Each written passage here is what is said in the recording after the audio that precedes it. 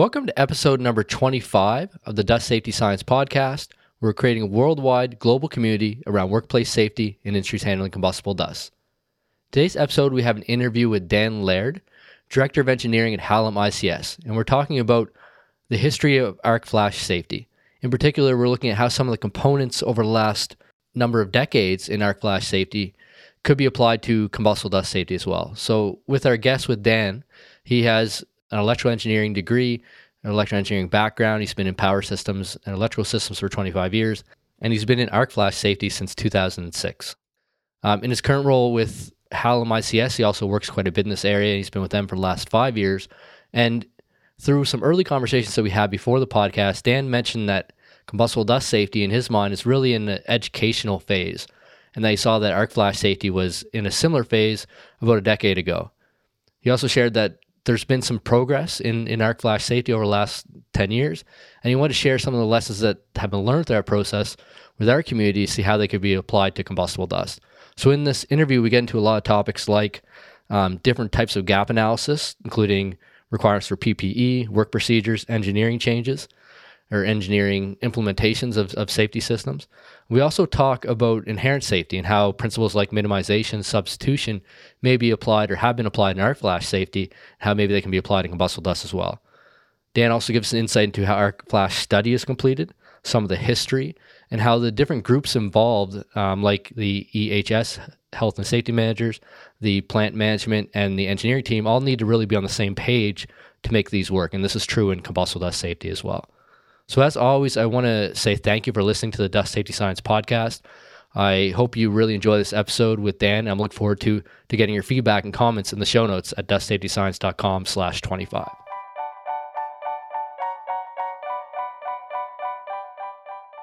Welcome to episode number 25 of the Dust Safety Science Podcast. In today's episode, we're doing an interview with Dan Laird, Director of Engineering at Hallam ICS, based out of Raleigh, North Carolina. Dan, thank you for coming on the show today and sharing your experience with the community. Oh, hey, Chris. Hey, thanks for having me. I was introduced to Dan through Chris Justo, who's the Director of Industrial Projects at Hallam. And we had him on episode 22 of the podcast, talking about 5 difficulties and challenges he sees companies making in prevention and protection of combustible dust hazards. And through some conversations with him and conversations I've had with Dan over the phone, Dan's background is in arc flash safety, is in electrical and power systems safety through Hallam and his previous work. And he mentioned that he saw that combustible dust safety was really at a similar, he calls it an education phase, as arc flash safety was about a decade ago. And you mentioned that arc flash safety seems to have really picked up and that people have really learned quite a bit, and they've been able to do a lot of things in those industries. And the reason I want to have him on the podcast today was really to talk a bit about that whole journey, that history, and then how he thinks that we could maybe apply that to combustible dust. This really goes along with our lines of understanding combustible dust as a global challenge. Instead of talking about regionally, we're looking at what can we learn from other industries and what they went through. So, Dan, maybe a good place to start might be just for the audience's sake, what is arc flash and power systems? And you can kind of talk a bit about your background there as well. Oh, sure. Yeah. So I guess probably one of the real pioneers was the U.S. Navy, and they were dealing with electrical accidents. And what they discovered was most accidents were not an electrician bumping into something energized. It was essentially a burn injury. And kind of what happens in an electrical accident, some mechanism fails or somebody drops a screwdriver, and that solid copper goes to vapor very rapidly. So it creates a high temperature, high pressure blast. Temperature gets to be about 35,000 degrees Fahrenheit. That blast that comes out from that copper that vaporizes expands about 63,000 times in volume. So very much like TNT. So what they had discovered probably about the 1990s was we've been doing this all wrong. We've got to figure out a way to eliminate these burn injuries and not spend so much time on the inadvertent contact injury. So kind of in a nutshell, that's what the arc flash was. Okay, and Dan shared a video with me actually prior to getting on the call about an arc flash accident, and it was really the workplace afterwards. We'll share that video in the show notes at dustsafetyscience.com/25. But it was really interviews with the folks after the accident, that sort of thing. But the what he's talking about, where in that case, an arc electricity flash from one lead of a voltmeter to another, but the expanding of the gases in that cause a gigantic fireball and what is really a small explosion. Actually, not even too small of explosion, a large explosion. But often the worker will be right there, and they can be quite severe. So I guess a good place to start. You mentioned back in 1990, there's really this focus on what are the burn injuries related to this, and not really the contact, but these mini explosions or these fires. What are some different elements of arc flash and electrical safety as it kind of fits in today? Oh, sure. So one of the things that came out of this was, okay, how do we protect the workers? And there's about three different tracks you can go down. You can go the power PPE route. You could try to go the work procedures route, or you can try to do some engineering changes. And we've kind of found that you need a mix of all three. If you just do protection, you can have somebody that looks like they're wearing a beekeeper suit. They really can't do their jobs very well. If you rely on work procedures, you're putting a lot of onus on the employee themselves to know how to do things in different conditions, and that education's not always there. And then engineering, it's not always possible, either financially or just physically. So if you could work through that kind of gap analysis together, how can we use these three things together to make life safer for our workers? That's kind of what we've seen. That makes a lot of sense. And in that video I mentioned, the focus afterwards was seemed to be quite a bit on the second one there, the work procedure. So was the proper procedure followed? Were the kind of warning signs that were put up, were those applicable? And they did focus on that quite a bit, and a little bit on the PPP side, less on the engineering changes. And that can be an effective way as well, as we kind of seen in combustible dust safety. Say if you block switches from being able to be put up when people are inside equipment, or lockout tagout, those would be kind of your engineered changes where you can't do something, and then a work procedure would be, okay, I shouldn't do this, but can sometimes be overlooked by the workers. Do I have some of those right, Dan? Oh, absolutely. Yeah. So the engineering side, I think, is the most powerful if you can do it, because now it's kind of like in the lean manufacturing, they use the phrase a go, no go gauge. It's just physically impossible if you have something locked out, blocked, diverted. You've taken that out of the personnel's hands. So it's a very powerful tool, but again, you really need to use all three in conjunction together. And yeah, I'd add one that we see in fire and explosion safety sometimes, which is inherent safety, actually removing the hazard. In electrical systems, this wouldn't necessarily be possible because the electrical system is both the hazard and the thing that's there. Where handling, say, a flammable vapor or flammable liquid, maybe you don't need to do that. Maybe you could remove that hazard and have it be inherently safer. But I didn't want to mention as another kind of approach, but I can see how that's difficult. That's actually a good point. So what we can do is there's a lot of protective relaying or breaker settings upstream that part of the arc flash study does, that we say, okay, we can either reduce those because they don't need to be set so slowly, or we can have what they call a maintenance mode mechanism, where you can have protection settings only when a worker is doing maintenance on it and make it safer. So that's a little bit of trying to remove the hazard. As you say, the electricity is always there, but how can we break that electric circuit faster than what we do under normal operation? Yeah, that's a good point. And the maintenance mode's a good idea, and that's sort of removing the hazard at the time that you need to remove it. You mentioned arc flash study there, and I just kind of starred that in my notes. We didn't have a plan to go over this necessarily, but can you just briefly go through what an arc flash study might look like? Oh, sure. So you have a facility, and you want to make a computer model of the power system. So the place you start is with the drawings, and typically the drawings that you have are 50 to 75% accurate. So you really need to do a field survey, get everything captured on paper, get all the trip settings, get all of your input parameters, and then you build the computer model, which isn't all that difficult. But then that's where you come back with your results, which, okay, these are my danger spots. How do I mitigate those?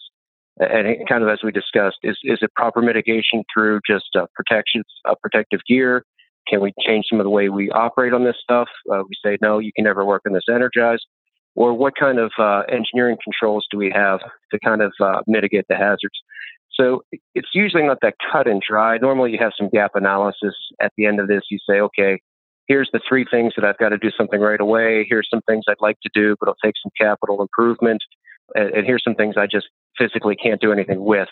So we're just going to have to either change the way we've operated in the past, or just completely work de-energized on this type of equipment.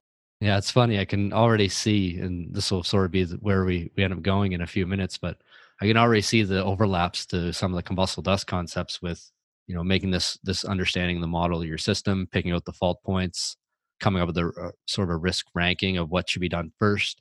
So we hear that quite a bit. You can't do everything tomorrow. You have to pick and choose what to do first. Exactly. And then even the PPP and work processes and engineering changes. Those are all very similar concepts that we see in combustible dust safety, and some with similar names, some with different names. Maybe that's a good place to jump in. And I know your background's not necessarily combustible dust, but how do you see, actually, before we go into that, so how has Arc Flash kind of changed over the last 10 years? You mentioned to me personally before that you saw it was more of an education phase a number of years ago, and we're sort of different now. Can you take us through that journey a bit? Yeah, so I guess about 10 years ago, it was maybe on the radar of the U.S. Navy and some other proactive type industries, but a lot of people just didn't believe it happened. So kind of what you do with your podcast and your website, you actually show that this is a lot more frequent than people would like to believe. But what I found is when in the early 2000s, we were educating people on this, people would say, first of all, I've never seen one. And then you get them talking and say, oh, yeah, we had one. And it turns out they had several near misses. They just hadn't thought of it. And then you show the triangle of the ratio of fatalities to near misses and how deadly these burn injuries really are. It kind of opens some eyes. The other thing is there's kind of a machismo with working on electricity. And people would say, oh, yeah, we know it's dangerous. Our guys are careful. Kind of I had a similar experience with the dust industry. We had a client that said, he didn't need a dust hazard analysis because, yeah, we know that weed dust is explosive. What do I need a hazard analysis for? So there's still kind of this mindset that, yeah, we know what we're doing. It doesn't happen that often. And then once you kind of overcome that hurdle, the next hurdle is, well, do I really need to do this? My state doesn't follow OSHA, or OSHA doesn't really do this other than the general duty clause. And so once we kind of got over those hurdles, it was probably about a 5-10 year window of education. And that's where I kind of see the NFPA 652 is about 10 years behind where Arc Flash is today. Yeah, certainly. And some of those comments resonate quite a bit. I just did a presentation with powder and bulk solids last week at the time of this recording. So probably maybe a month by the time this comes out. And those lines actually shared a flower dust explosion that happened in, I want to say 1780s or something like that in Italy.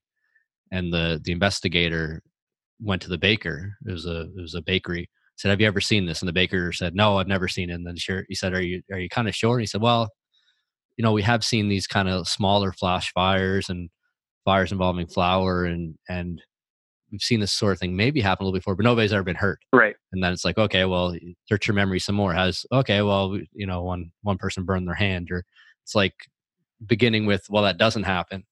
And then I think the words you use after that is, okay, it does happen. Do I need to, do I actually really need to worry about it? And then trying to convince them up that ladder of putting in a safer system at the end of the day. Right.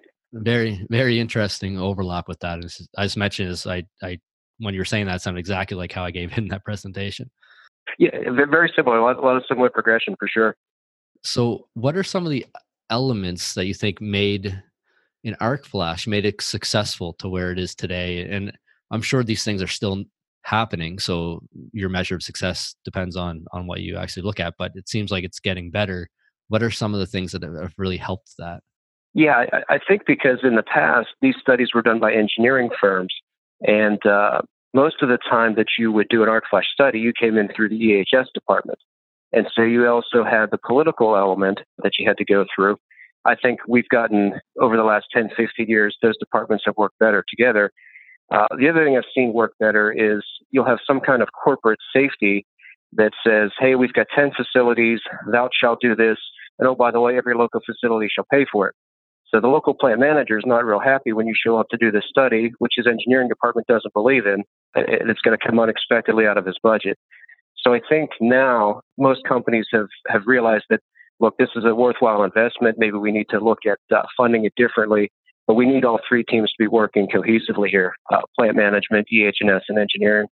Yeah, that's a really great tip. And are there any other specific things that you think have helped in arc flash safety that we could bring along to combustible dust? That's a good one. Of really the EHS working with the plant managers, working with the engineering team, make sure everyone's on the same page. I might add to that, bringing in somebody that has combustible dust knowledge if nobody in any of those teams are familiar with that sort of safety approach. Is there anything else that could be come in from arc flash safety? Yeah, I think just you design with that in mind. I think, when I started my career some 20 years ago, if I needed a large transformer, that's what you put in. Now, knowing what we know about arc flash, you say, well, maybe if I had three smaller transformers, I reduce the incident energy. It'll make it easier for the arc flash, study going forward. So kind of that design with the safety in mind before you build the plant also has certainly helped. So we're going to come all the way back around to this gap analysis. So you mentioned PPP, engineering changes, and work procedures.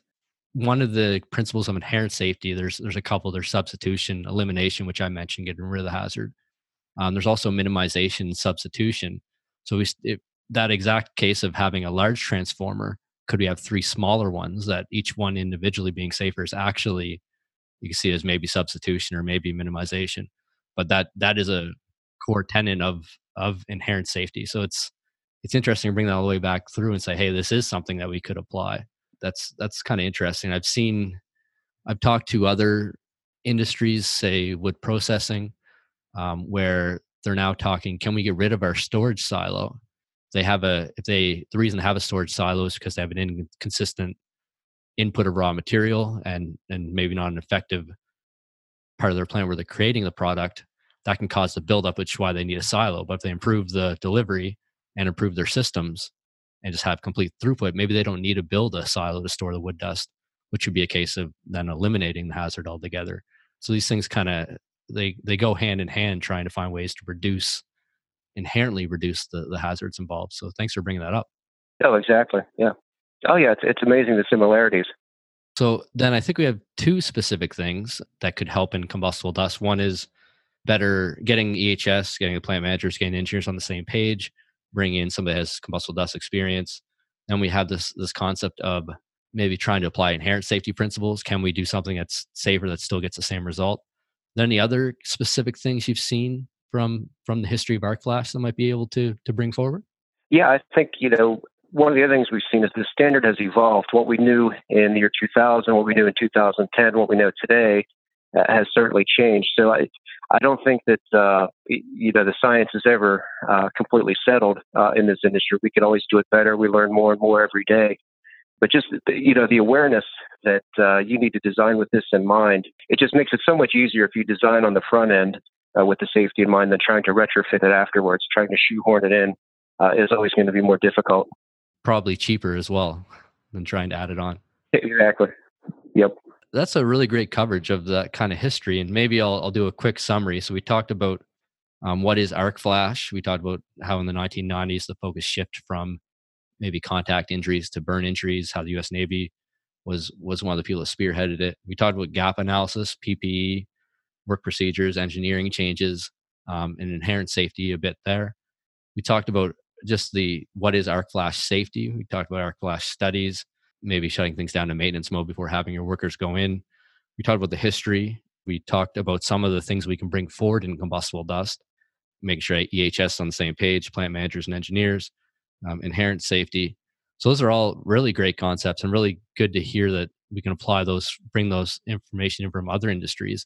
I guess I have two questions for you before we close out. One would be, do you have any recommendations on groups or even reference material that people could go to learn about arc flash safety and maybe some of the other things? Like I'm thinking myself, we may try to comb some of the literature and see if there is other things we can pull for combustible dust safety.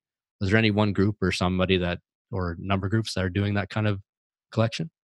Oh, sure. Yeah, there's a number of groups out there. I know you mentioned the video we talked about before. If you ever wonder what a burn victim goes through, the Eddie Adams arc flash, if you would just search that on the internet, that tells you exactly what a burn victim goes through. And as we were talking earlier, Chris, that still moves and touches me today, having worked at that plant a number of times. But as far as resources go, so the IEEE puts out the calculation method on Arc Flash. One of my favorite sites, Jim Phillips, who's on the IEEE committee, has a website called Brain Filler. And he, is an independent tester. He's not selling engineering. He's not selling products. I think he has one of the finest resources in all of electrical safety. So Jim Phillips, brainfiller.com would be my first recommendation for people to get a little more familiar with Arc Flash. Oh, that's perfect. We'll include links to the IEEE standards for Arc Flash and material there. And also was it Brainfiller, FILLER.com? Yep, Brainfiller, all one word.com. And his name was Jim? Jim Phillips, yes. He does all the kind of fun stuff where they blow up electrical equipment in the lab, and then they take the high-speed cameras and model it, and that's how they make the equations to calculate Arc Flash incident energy. Oh, I like that, and I want to be careful with saying about experimentation that it might be easier in Arc Flash because I'm not that experienced with it. But combustible dust, it's a little bit harder in the lab because you got to get the dust in the air and keep it in the air while you're trying to do the test. Where Arc Flash, I could see maybe you set everything up on one side of the circuit and the other, and then you close the line, and it might be a little bit easier to measure. I'm not sure. Well, it might be one of those things where it's just a little more mature. I think 20 years ago, we look at the testing we did and said, boy, that was silly. That's not how an electrical box is really arranged. You should move this closer or set the worker this way. So I think it's an evolving test lab situation, but I think eventually I think that they'll get that testing down, and the data you reap from it is just priceless.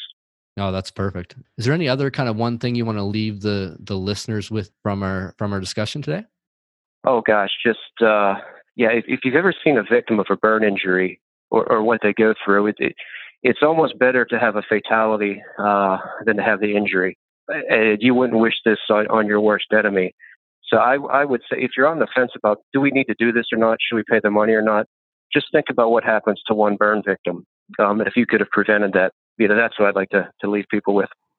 No, we appreciate that. And I'll include a second video that I came across a couple of years ago. I think it's called The Danger of Dust, How Small Particles Can Cause Big Problems.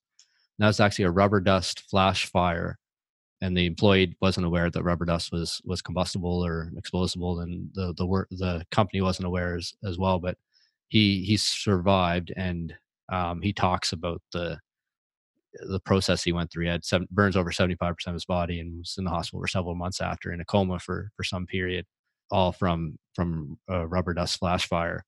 That can only make you agree with your comments more that it's a very scary, dangerous thing that's really, really quite sobering to see. So we'll include that in the show notes as well. And beyond that, I do want to end on a good note, because it is really nice to have you and your experience here to talk about Arc Flash safety and what some of the processes that have gone on over time there, how they can be applied to combustible dust safety. And it actually gives some hope on where we're headed and where we're moving in these industries handling combustible dust. So I want to thank you for that.